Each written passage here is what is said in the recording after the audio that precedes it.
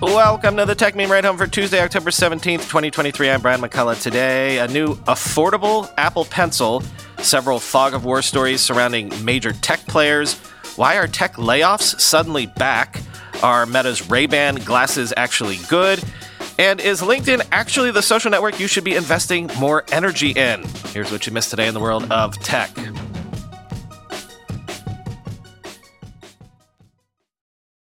Apple this morning announced a new, what they're calling affordable, $79 Apple Pencil with USB-C for charging, shipping in early November, and compatible with all USB-C iPads. Quoting iMore. The company says the new pencil is, quote, ideal for note-taking, sketching, annotating, journaling, and more, and features the same matte finish and flat design as the previous model. The new pencil will be available in early November and will work with any iPad that has a USB-C port. One big innovation is that it has an actual USB-C for charging rather than a connector like the current models. You simply slide the cap off to reveal the port and then plug in a cable. Apple says the new pencil has the, quote, same advanced pixel perfect accuracy, low latency, and tilt sensitivity, although it looks like pressure sensitivity didn't make the cut. Hover, however, will be supported when used with M2 iPad Pro models. It does have a magnetic attachment for your iPad, but magnetic wireless pairing and charging are reserved for the Apple Pencil second generation. As noted, the new pencil costs $79 and is coming out in early November. It'll work with all of Apple's best iPads, including the iPad 10th generation, iPad Air 4th and 5th generations, iPad Pro 11-inch 1st, 2nd, 3rd, and 4th generations, iPad Pro 12.9-inch 3rd, 4th, 5th, and 6th generations, and iPad Mini 6th generation, end quote.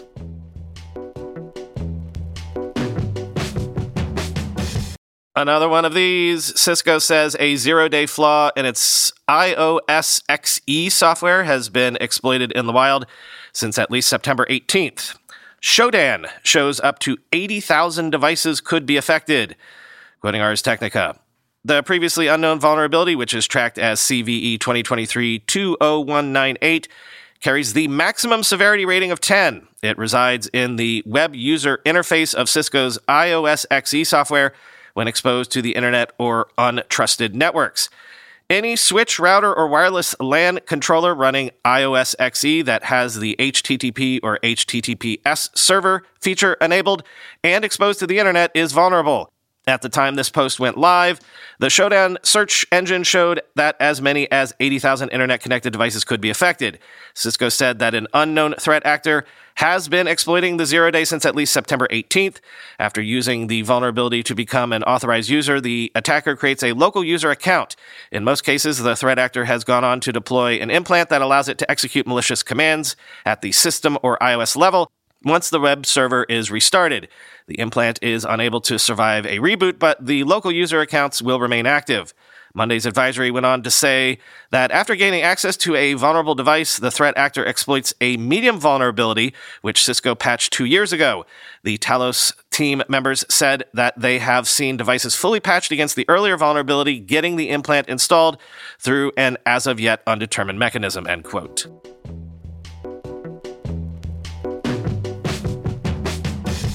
Sort of omnibus of war-related stories here. Meta identified and fixed a bug after thousands of Palestinian supporters said their posts were suppressed or removed from Facebook and Instagram, quoting the Times.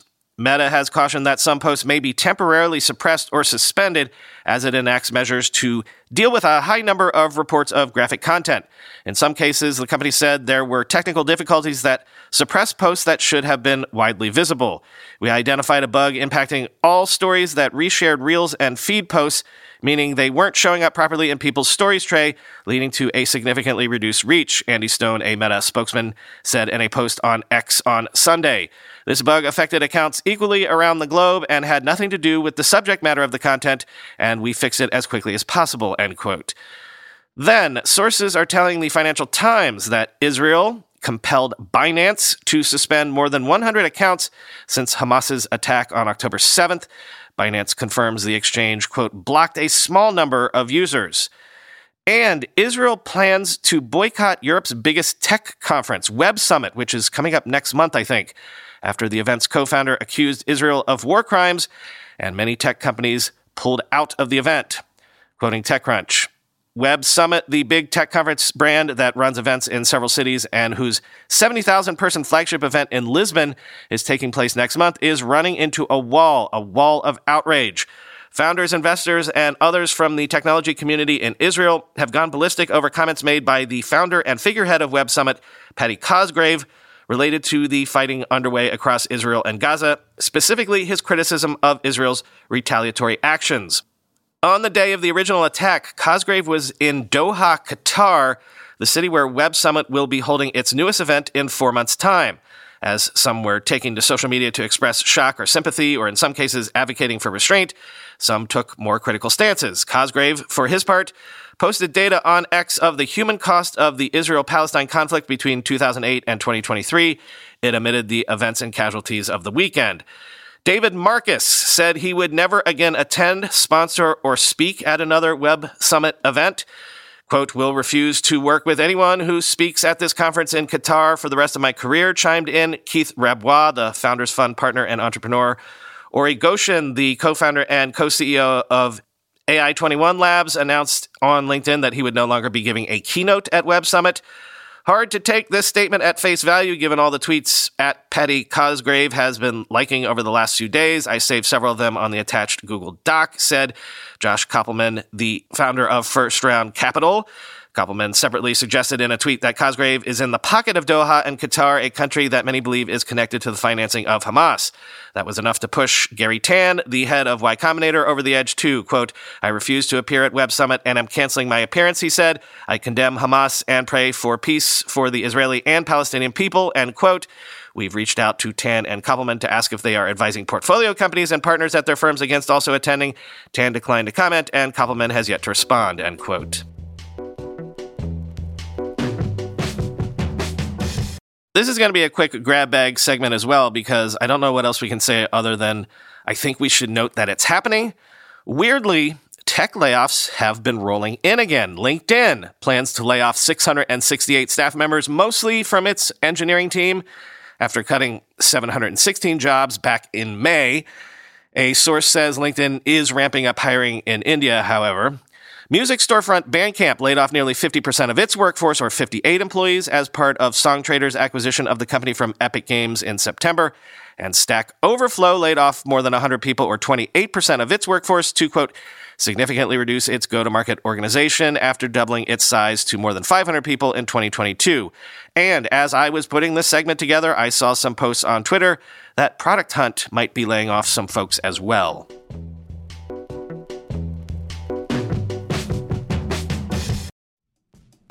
When you go through airport security, there's one line where the TSA agent checks your ID and another line where a machine scans your bag. The same thing happens in enterprise security, but instead of passengers and luggage, it's end users and their devices. These days, most companies are pretty good at the first part of the equation, where they check user identity. But user devices can roll right through authentication without getting inspected at all. In fact, 47% of companies allow unmanaged, untrusted devices to access their data. That means an employee can log in from a laptop that has its firewall turned off and hasn't been updated in 6 months, or worse, that laptop might belong to a bad actor using employee credentials.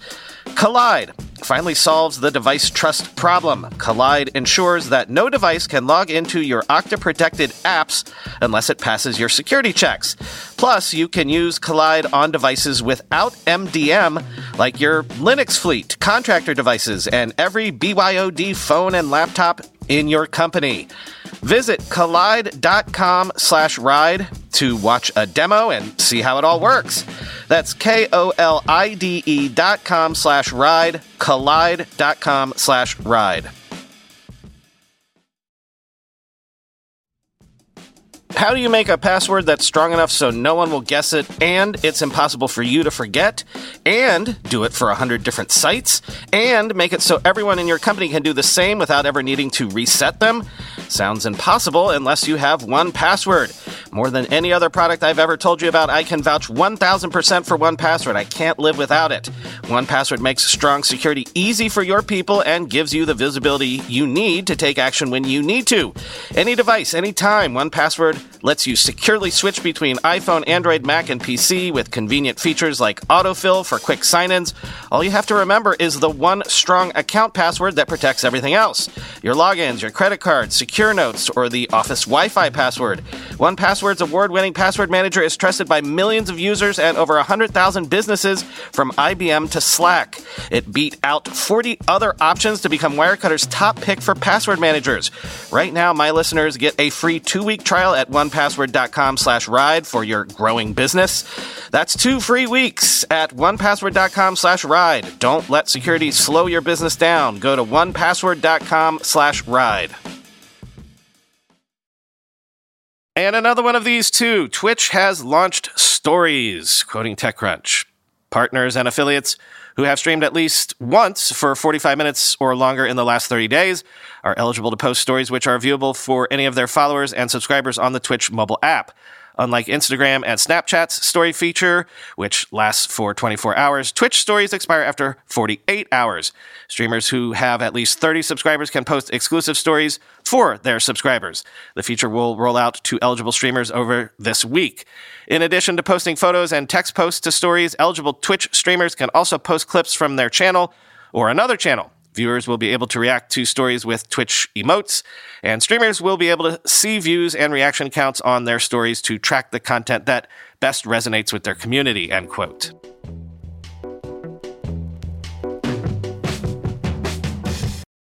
There have been several stories like the one I'm about to read to you that I've been sitting on for a while, so I'm going to use this one as a placeholder for about 5 others that I could have shared over the last month or so. But the Financial Times says what lots of people have been saying, that some influencers and CEOs are turning to LinkedIn to build their brands and otherwise, which they claim is easier due to less creator competition, a committed user base, and a general feeling that LinkedIn is maybe safer than posting on X. Quote, the Microsoft-owned professional networking platform, once a home purely to job hunting and networking, has become overrun, with many of its 930 million users sharing career-focused, often aspirational content in the hopes of building substantial followings. Initially the realm of select business magnates such as Richard Branson, lesser-known marketers, tech entrepreneurs, and even creatives such as U.S. rapper Snoop Dogg are now trying to leverage the platform. Their success at attracting large followings has caught the attention of some high-profile chief executives who are also now attempting to build personal brands on the platform and boost the profile of their businesses. A market has sprung up to help, with consultants, agencies, in-house advisors, and PR specialists advising chief executives on how to harness LinkedIn. Craig Mullaney, a partner at press relations firm Brunswick Group, says LinkedIn has proved to be the single most powerful communication channel for some of the chief executives it works with. In a crisis, that's often the time when it's hardest for the CEO to get their point of view across, particularly if the media doesn't agree with their perspective. So LinkedIn acts as a direct channel to their employees and investors, end quote. Another benefit to having a platform on LinkedIn is the ability to attract staff, according to a 2022 report by Brunswick. When applicants are researching a business they might join, they look first at the company website, then the CEO's LinkedIn page. Building a profile on the platform is made easier by the relatively small number of influencers, also known as creators, making it less competitive. At the same time, the user base is committed. Nobody's going to ever challenge LinkedIn because our whole network is there, says Lou Pasquilis, an advertising veteran and chief executive of AJL Advisory. While CEOs' main objectives on LinkedIn are to craft their corporate images, the influencers they look to for tips are turning the platform into a livelihood, monetizing audiences indirectly through brand deals and speaking gigs, advertising-backed newsletters, and courses, end quote.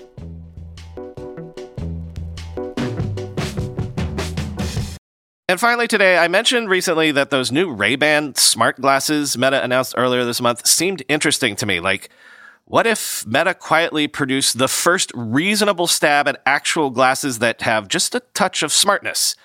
Well, Jun Won at ZDNet says the $299 smart glasses from Meta are the most useful gadget he's tested all year.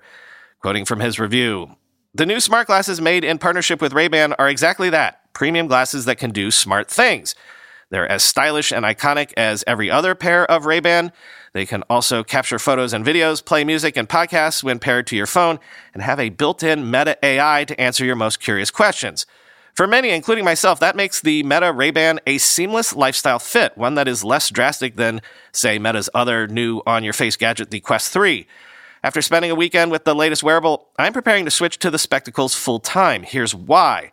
Even with the cameras, speakers, and various modules tucked beneath the frame, all of which are made visible thanks to a new transparent finish that Meta is offering, the smart glasses are surprisingly lightweight and fatigue only kicks in the first time you put them on. Other key improvements with the new Ray-Ban smart glasses include a 12-megapixel ultra-wide camera that's capable of capturing sharper photos at 3024 by 4032 pixels and 1080p videos at 1440 by 1920 resolution. Note that both formats are scaled for portrait capturing, as the ideal use case for the glasses is vertical content sharing on Meta's social platforms such as Facebook and Instagram. That content sharing capability includes live streaming, which you can now start up with just a few taps on the wearable.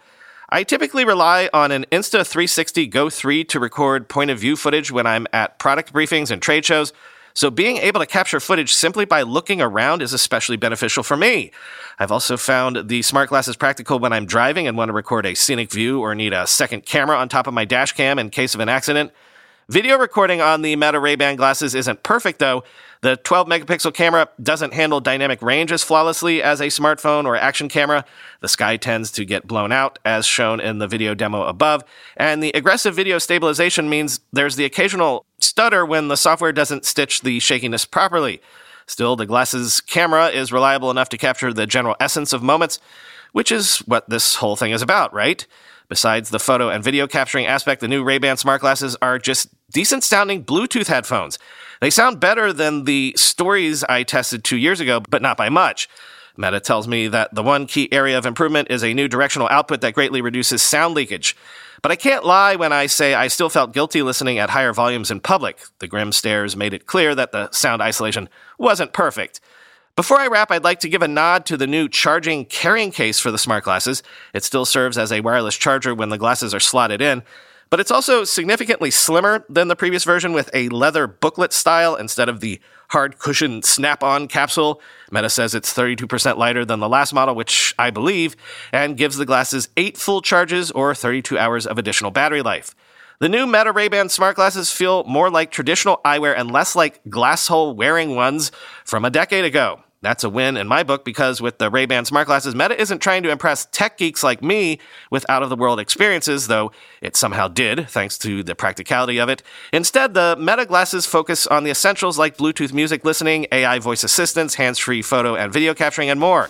Features that should entice a more mainstream audience, preferably folks who have already become accustomed to paying $200 and more for prescriptions and shades, end quote.